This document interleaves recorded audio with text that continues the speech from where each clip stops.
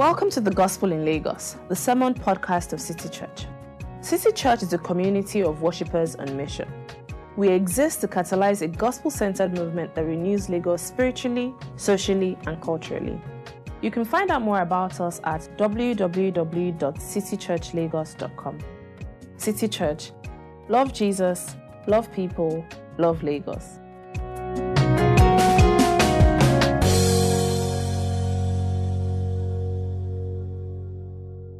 Good morning, church.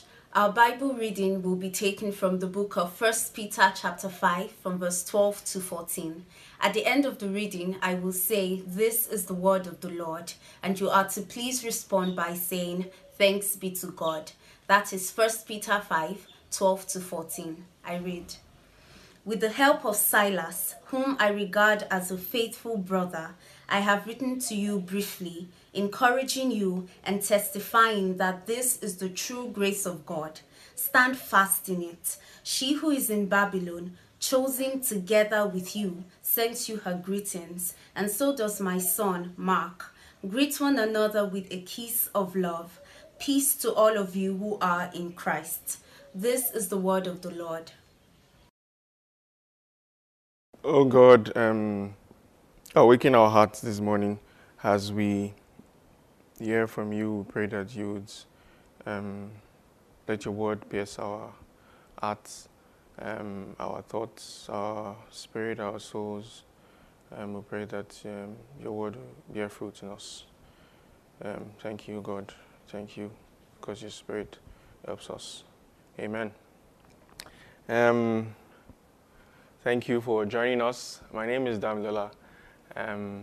Thank you for joining, especially if this is your first time. If this is your second time, thank you. Third time, fourth time. If this is your 14th time of joining us, thank you. You know, we're doing this series now on 1 Peter for 14 Sundays. This is the 14th Sunday. This is the last Sunday. So if you joined us throughout this series, we are glad that you stayed with us. And the text that was just read to us from 1 Peter 5. You see, Peter saying that, you see, I have written to you briefly, and we've preached, some of us are already tired, like, man, this suffering talk every Sunday for 14 Sundays.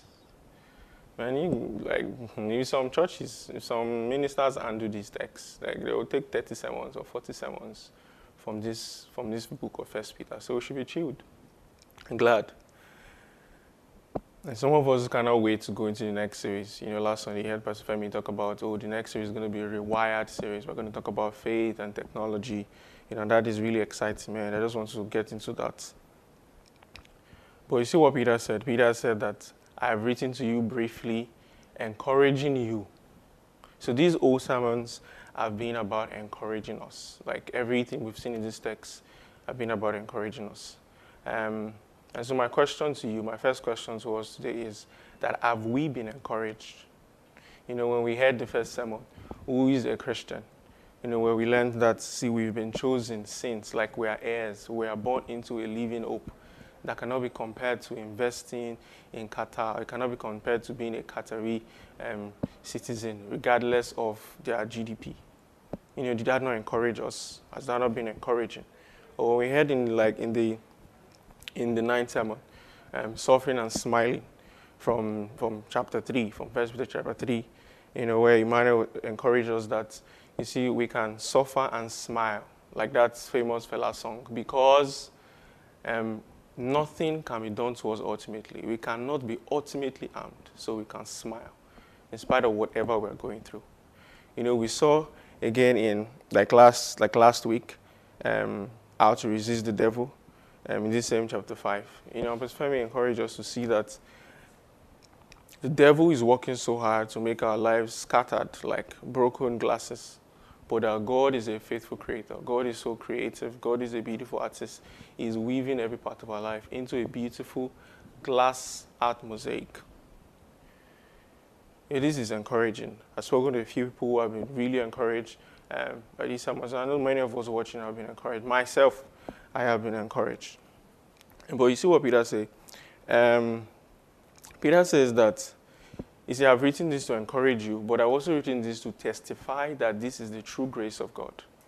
Or you may say you don't need this kind of encouragement, but Peter is saying no. He said this is not just about encouraging. This is also to testify to you that this is the true grace of God. And this part of the letter is as if Peter is done with saying everything he wants to say. And then this seems like some kind of NB, some kind of take notes or postscript. And so he's done what he's saying. And then he's saying that, you see, all I have written to you briefly to encourage you, all that I've written. You see, everything that Peter has been saying from chapter 1 to chapter 5 about our present difficulties and hardships. Everything that Peter has been saying about how we ought to live because of our hardships, because of our suffering, in spite of our hardships and our sufferings. All the doctrines that he has been teaching us, knowing the circumstances that we are in. He's saying all this that I've written to you, all these sermons that you've heard in these weeks, he said, this is the true grace of God. This is the true grace of God. And I found myself listening to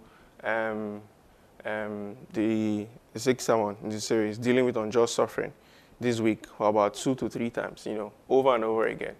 In light of the current things going on in our world, the rape issues, the fightings and killings in Taraba between the Jokun and the Tiv tribe, the continuous murdering of black men in the U.S. and saying, man, these are oppressed groups, these are minorities, these are people suffering unjustly. Like, how will God deal with this? How should we look at this?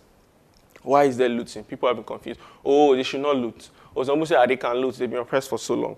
Or some people say, oh, man has come. Or some people are saying, oh, why did she go and read inside a church? Will she not be raped? She brought that harm on herself.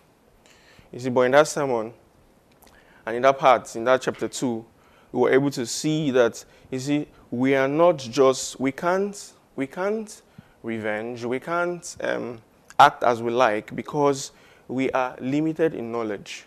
Because God is the one who is just. Only him is just, and so obedience is.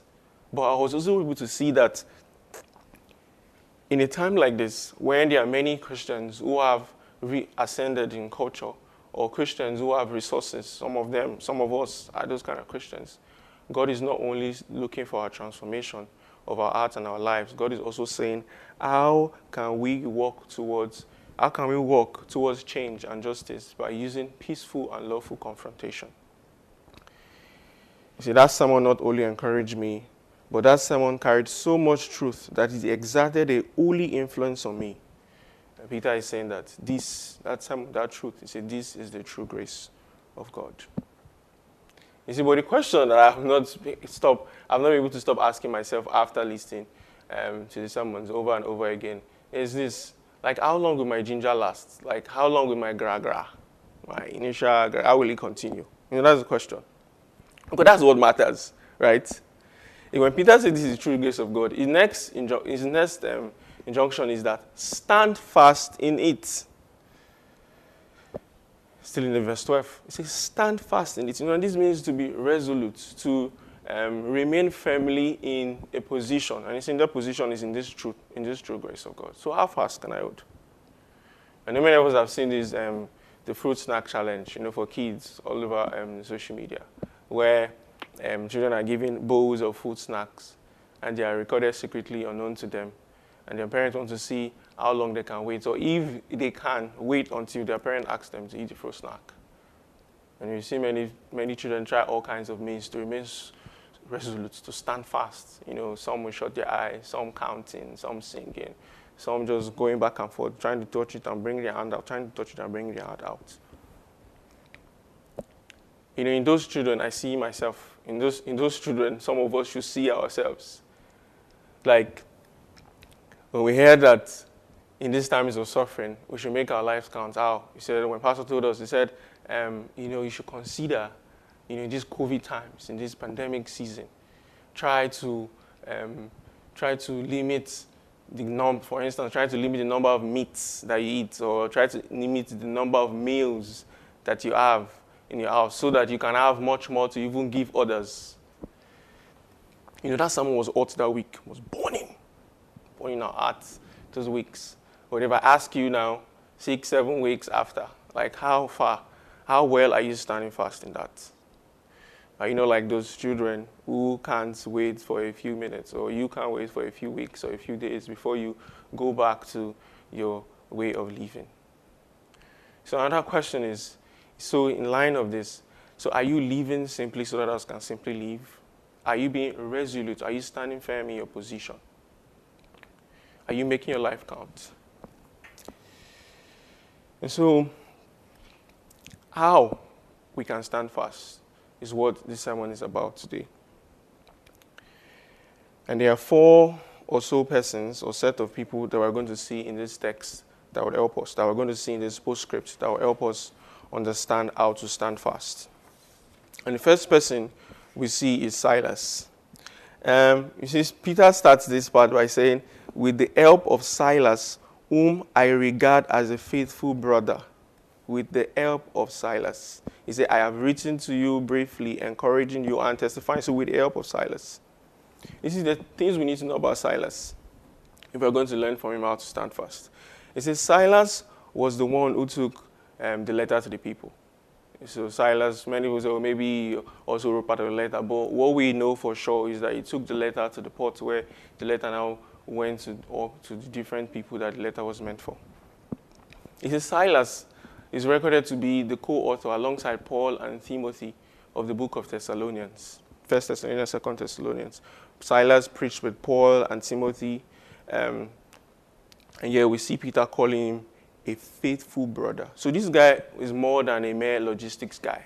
He's more than a delivery guy. This guy was a faithful brother. You see, even in Acts 15, this is where we really see the guy's faithfulness. In Acts 15, from 22:35. You know what he said of Silas when the leaders of the church in Jerusalem were sending a letter. So this guy is used to doing this kind of work, but he does it in a very different way. He does it with so much faithfulness. He said that when I sent a letter to the church to the people in Antioch, they sent Paul and Barnabas. But they said, okay, Silas and Barnabas, go with them. Barnabas also called Judas, go with them. And so when they went with them, you see, Silas and Barnabas spent their time, after delivering this letter, they spent time encouraging the people. That's how Acts 15 puts it. Encouraging the people, strengthening them. See, this guy is the kind of selfless leader, the kind of willing watcher, the kind of evident example that we learned about in how to experience God's mighty hand when we considered the first 7 verses in chapter 5. The 12th sermon in this series. A willing watcher, a selfless leader, an evident example. And for us to stand fast as Christians in this true grace of God that Peter has been showing us, we will need the help of faithful brothers like Silas. We will need the help of faithful sisters like Silas. You see, we will need the help of people who can point us to the true grace of God. Just thinking of logistics guy, what comes to my mind are those times when, how many of us remember those days when we used to use antenna? Many people don't use antenna anymore, aerial. And very funny, I was just trying to think of this, and this was very, very funny to me. With DSTV, aerial. So you have this area. At first, later on, you have this aerial, and later we add these remotes that you use to control the aerial. So, when they did that one, you press remote from inside house. I don't know what's the name of the area, whether it's Super Mat or Super Box. I can't remember the exact name of one of those areas that we used to buy. So you just sit down in your house and then you press the remote to be shaken, and your AIT will be clear, and NT will be very clear, sharp. And that's to baffle us. But before then, what you had was maybe you go and buy your antenna, you fix it. And I remember my dad, when we want to watch some matches, my dad would tell me that I should go and, because our antenna at that time, one of our antennas was using those antennas that already broke. One hand has broken, this side has broken, this left has broken. So I had to go stand outside. You will hold the antenna down for him to watch his wrestling match or his boxing match. Like you hold it, you shake, you will shout out from the window and say, hey, it's not clear again, no, it's not clear again, no. Better turn it to the other side, so we'll turn it. Or adjust it. That was a struggle that we used to go through. But there are some guys that used to be of help. They became prominent like the DSTV time. But they used to do stuff like antenna time. So you go and buy an antenna from very good people that sell. And then they will not just give you the box of this antenna. they will follow you home. So they will follow you home. They will say, where's your TV? They enter your house. Okay, this kind of TV are using. Okay. So they'll go outside, they'll set it, they'll direct it. You'll be inside the house. They'll tell you don't they show? You say, I know, you never they show. You don't they show, you never they show. They will set it and just, everything don't clear. AIT, you don't clear. Check AMO, don't clear. NTA, you don't clear. This, you don't clear. You see, and Silas is like that kind of guy. You see, Silases are people who do not just say, who come to us, who go the extra mile and pointing us to the true grace of God, saying, oh, this is what it means for you to be a Christian in suffering. This is what it means for you to deal with people that are going through tough conditions. This is what it means for you to stand fast. They help us. You see, Silases are people, like Paul. Some of us remember Paul and Silas to be the guys. You see, that popular song that we used to sing then. Paul and Silas, they prayed, they sang. After singing, the Holy Ghost came down. You see, Paul and Silas, Silas was a man who had fireproof joy. And so they were locked up in jail, but they were still able, was the kind of guy that was still able to pray and sing despite the suffering, despite the pain. They were being flogged and they were jailed. And they could still sing and pray. And God delivered them miraculously. These are the kind of people that we need in our lives, to help us stand fast in the true grace of God.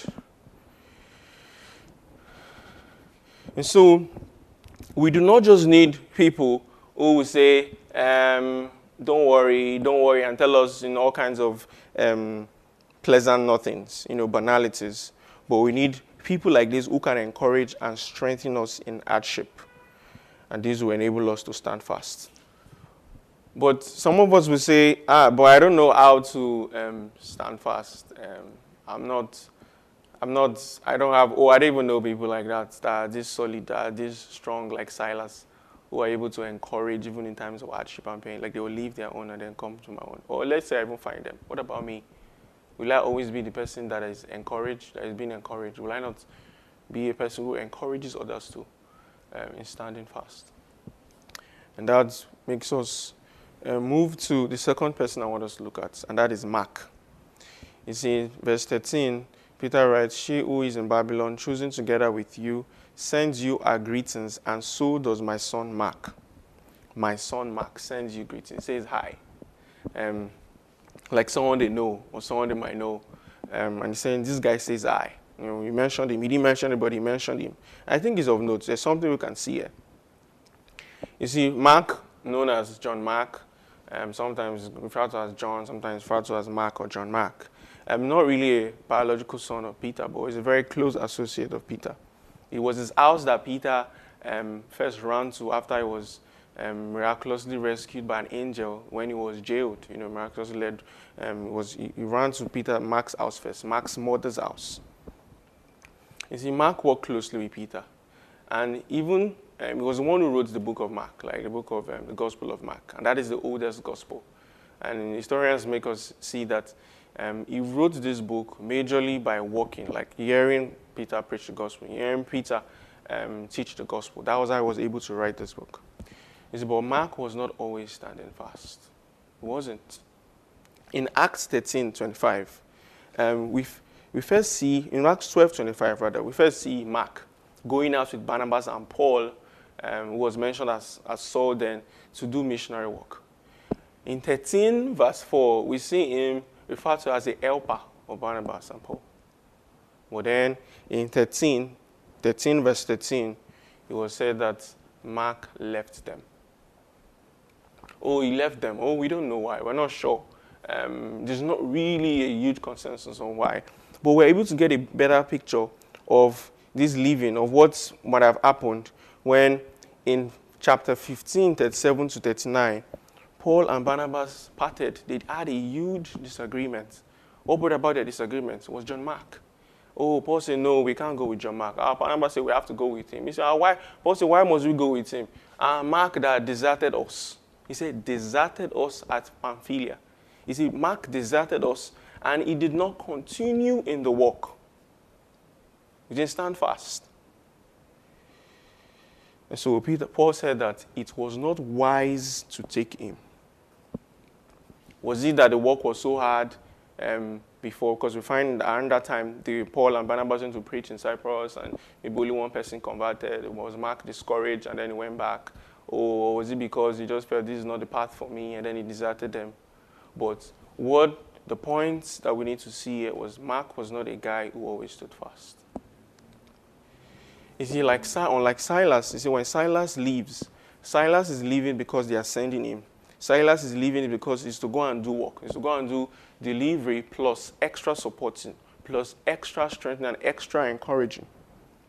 You see, but when Mark leaves there, Mark left because he deserted the work. Mark left because he was not helping. Mark left because he was not continuing in the work. And to many of us that may feel this way, we must remember that in third sermon, the young shall grow. Who in chapter we saw that in chapter 1, verses 13 to 2, verse 3, that there is room to grow in holiness. That was what we learned. That there is a foundation and strategy for holiness. You see, we don't look down on ourselves when we find that we are drawing back, when we find that we're not standing fast enough, when we find that we're not resolute enough. We don't say, I can never stand fast. I know this true grace of God is not something that me can remain resolute in. Look at Mark. I want you to look at Mark and be encouraged. Because later on in Colossians 4, verse 13, this same Paul that I said it is not wise for us to take Mark. See what he said? He said, he was writing to Colossians and saying, Mark is coming to you. He said, you see, welcome him. In Philemon 24, he says, greetings again from Mark. He was writing to Philemon, and he says, greetings from Mark. And he called Mark, he said, my fellow worker. He called Mark. This same Mark that he had a sharp disagreement with Barnabas with. This same Mark that was not standing fast. It's in 2 Timothy 4, verse 11. This is where it was so clear. This is where Mark's growth in holiness. This is where Mark's resolve is shown to have grown more stronger. You see what Paul said? Paul said, only Luke is with me. I was writing to Timothy. He said, only Luke is with me. Please send Mark also, because he is helpful to me in ministry. No matter where you are, no matter how well or how weak you're standing in the true grace of God, I want to say to you that just like Mark, you can look at Mark and see that you can grow in your resolve. You can stand fast. You can advance in how well you stand.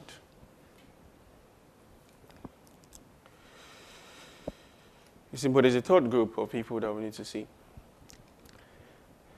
And you see, in that 13, it says, she who is in Babylon. You see, because some of us are tired of all this. Like, every time, suffering is for you. This is the work of God in your life. And stand fast, endure, because God is working out something. Saying, okay, yes, I am going to endure. But man, this is becoming so much.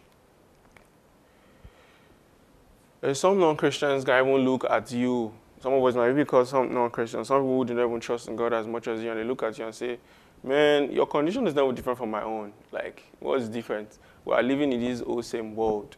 Like, we are suffering the same suffering. We are going through the same pain. Corona is catching you, Christian. Corona is catching us. They are killing you, Christians, in the war. And look at, even Christian black people are being stepped upon. It does not matter whether you're a Christian or not, and they're raping you. There are so many churches, and look at all the evil and the suffering that the world is going through. And you know what Peter's response to that is? Peter says, she who is in Babylon.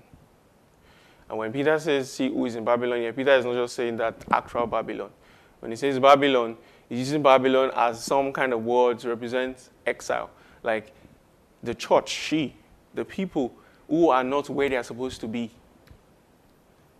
You know, earlier in the letter in chapter 1, verses 1, he has said, see, this letter is to the exiles scattered across in Pontus, in Galatia, in Cappadocia, all over the place. So Peter is saying, we that are exiles, this is what I send this letter to you. You see, he's trying to remind them and saying, see, we are exiles, we are foreigners too. Like this is what you must remember. Yes, they may say to you, we are all looking at the same thing. But what we say to non-Christians, what we say to people who do not trust God, you see, yes, though we might be in the same place today, but we are not headed for the same place. Though we might be in the same position now, sort of, but we're not headed for the same destination. And some of us will say, look at the way we react. We are saying that, man, I don't really want to. You see, as Peter is saying, she was in Babylon. Peter is saying there's a time when we will no longer be here. There's no time we'll not be here, but we're foreigners here. We're going to return home. But some of us were used to saying, I know I'm a Christian. I love God. I love Christ. But I don't want Christ to come now. Let me first enjoy my life here. That is the reaction of some, mostly young people, mostly people who are having it so good now. Because something's going to happen soon. Something's going to happen sometime. Or there are some people who will say that, man, there are some people who have actually grown comfortable with the suffering, with the pain, with the conditions. They're used to it. You know how you get so broke, so poor? You know, I've been I've been made in conditions like that. And they can give you tea fare. And they'll say, make sure you enter bus today. And you say, no, from here to this thing. Yeah, no, it's not far now. Something that will quickly reach there now. Or they give you, say, why? I don't know why somebody will have fufu and you have vegetable, you have small, and you still want to buy meat. It's waste of this thing now. Some of us as Christians have become, I've now taken the suffering as an identity. I'm thinking that this is Christians are men who, Christians, the suffering is good. Suffering is fine. Suffering is well. And we've taken it to the point where we have forgotten that we're foreigners here, we're exiles here, where people should be questioning and saying, sometimes, man, this whole thing, I want it to end. I can't wait for the word that is to come. And when you begin to think like that, Peter is saying that helps you to be able to stand fast now and today. This is not our last bus stop. But Peter says, she who is in Babylon, chosen together with you. And so this is not just for we around here. You know, because you look at everyone around you, you guys are going through the same kind of pain. So generally, the stuff you are going through is largely the same, you know, as much as you can see. Peter is speaking to the people, writing people from another place where their circumstances, their conditions, their sufferings does not look like what these guys are going through in all over these places. The region is different. And he's saying, see, we that were here, whether you're a Christian or a brother or a sister, a church in Pakistan or a church in Nigeria, he says, we are all exiles. We are all in our Babylon, and we have been chosen together. Whether you live in Banana Island or Ketu, whether you are the preacher or you are the listener, he said, we've been chosen together. Whether you became a Christian today or you've been a Christian for 20 years, he said, we have been chosen together. Whether you are Silas or Mark, we've been chosen together. Whether you are even Peter that wrote the text or Dami, he says, we have been chosen together.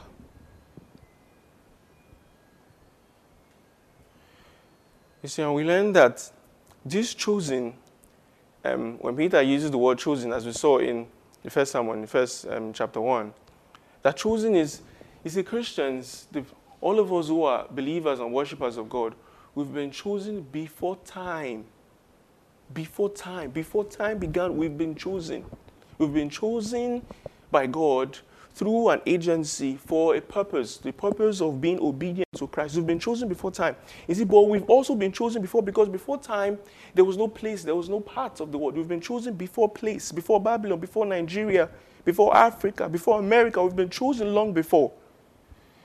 And so we must not forget this, that we're foreigners. We've been chosen. You see, we've been held fast. We've been chosen, and we have been chosen to remain, to stand strong, to hold fast. In fact, there is nothing that can make us fall off. And we are a chosen family, called to live in this kind of unifying encouragement, called to live in this kind of raising each other up, regardless of how weak and how strong we are.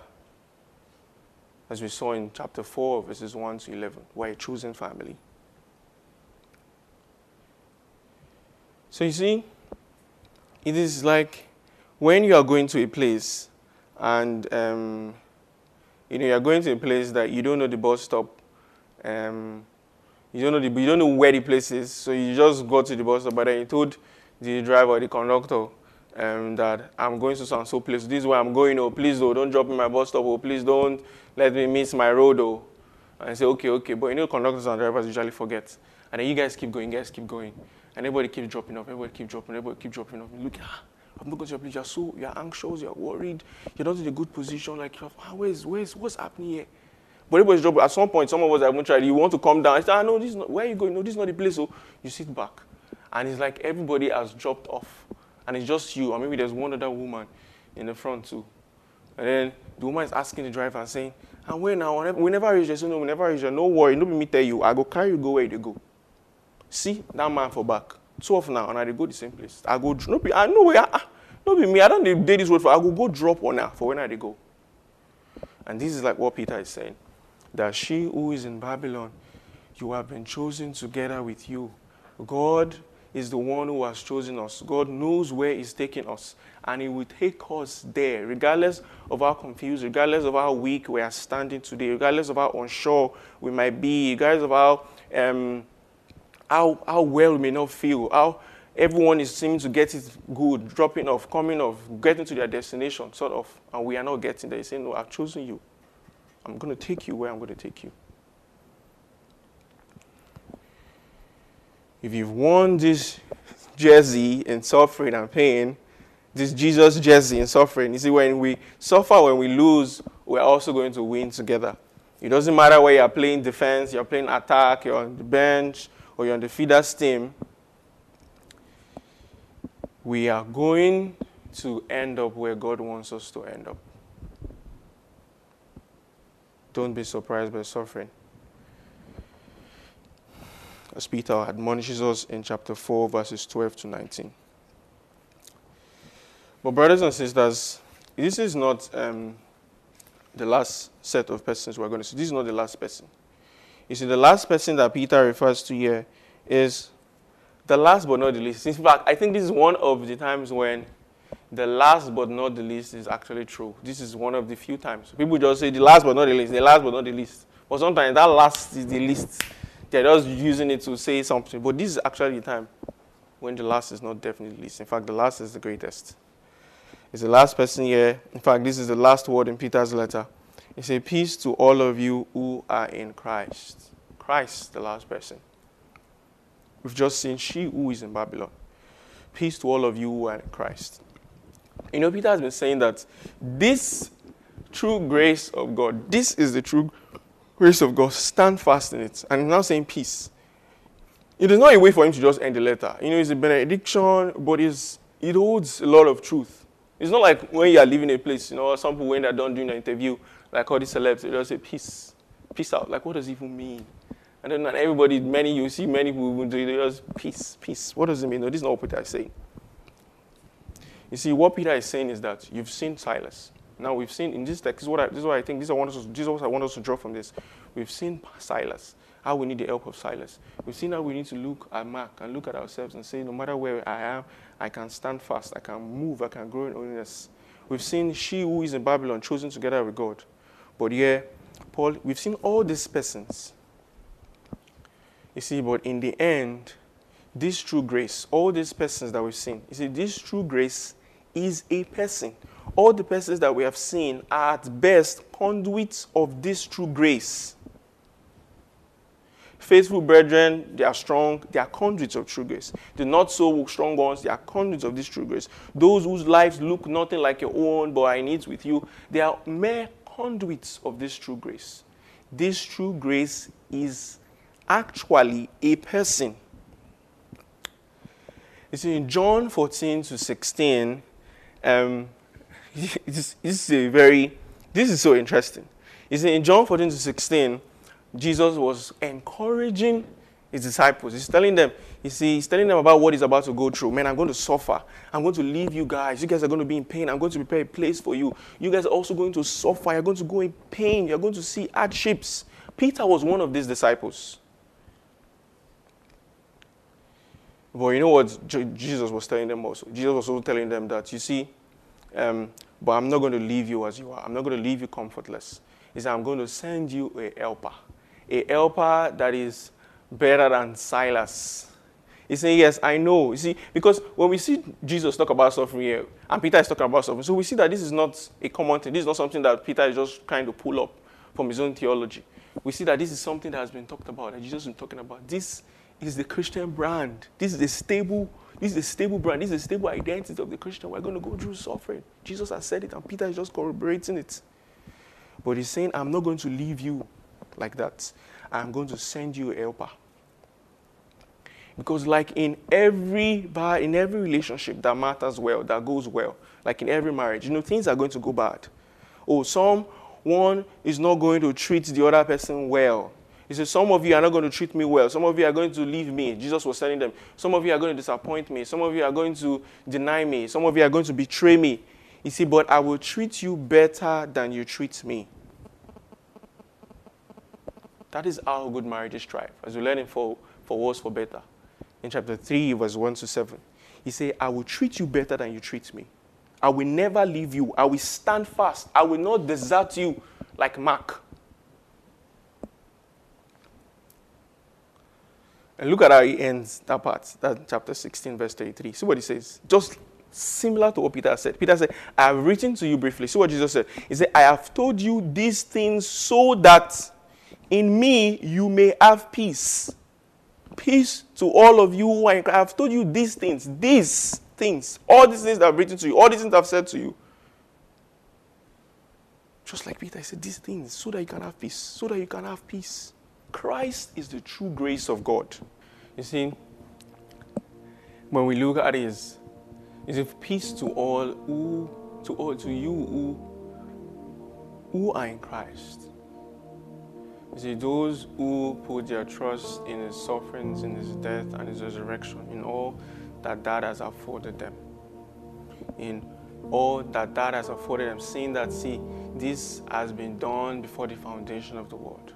Oh, this gives them peace now in this life, and this gives them some kind of hope, some kind of grand future. Say, peace to all who are in Christ. This is the true grace of God. You see, and so as we end this series, I hope that we'll find. I hope that we find this encouraging. I hope we found this encouragement in this. We found confirmation for this, and not give in to whatever the world may offer us, whatever kind of grace, whatever kind of so-called peace that the world may offer us. Jesus said, "Peace I give to you, not as the world gives, but I give to you." See, in this world you have to be troubled. See, but the peace I give to you satisfies you, calms you in the midst of whatever you're going through, in the midst of whatever you are going to go through. Peace to all in Christ. And this is the true grace of God. Thank you for listening to the Gospel in Lagos. We pray you've been blessed by this message. To learn more about City Church, visit www.citychurchlagos.com. City Church. Love Jesus, love people, love Lagos.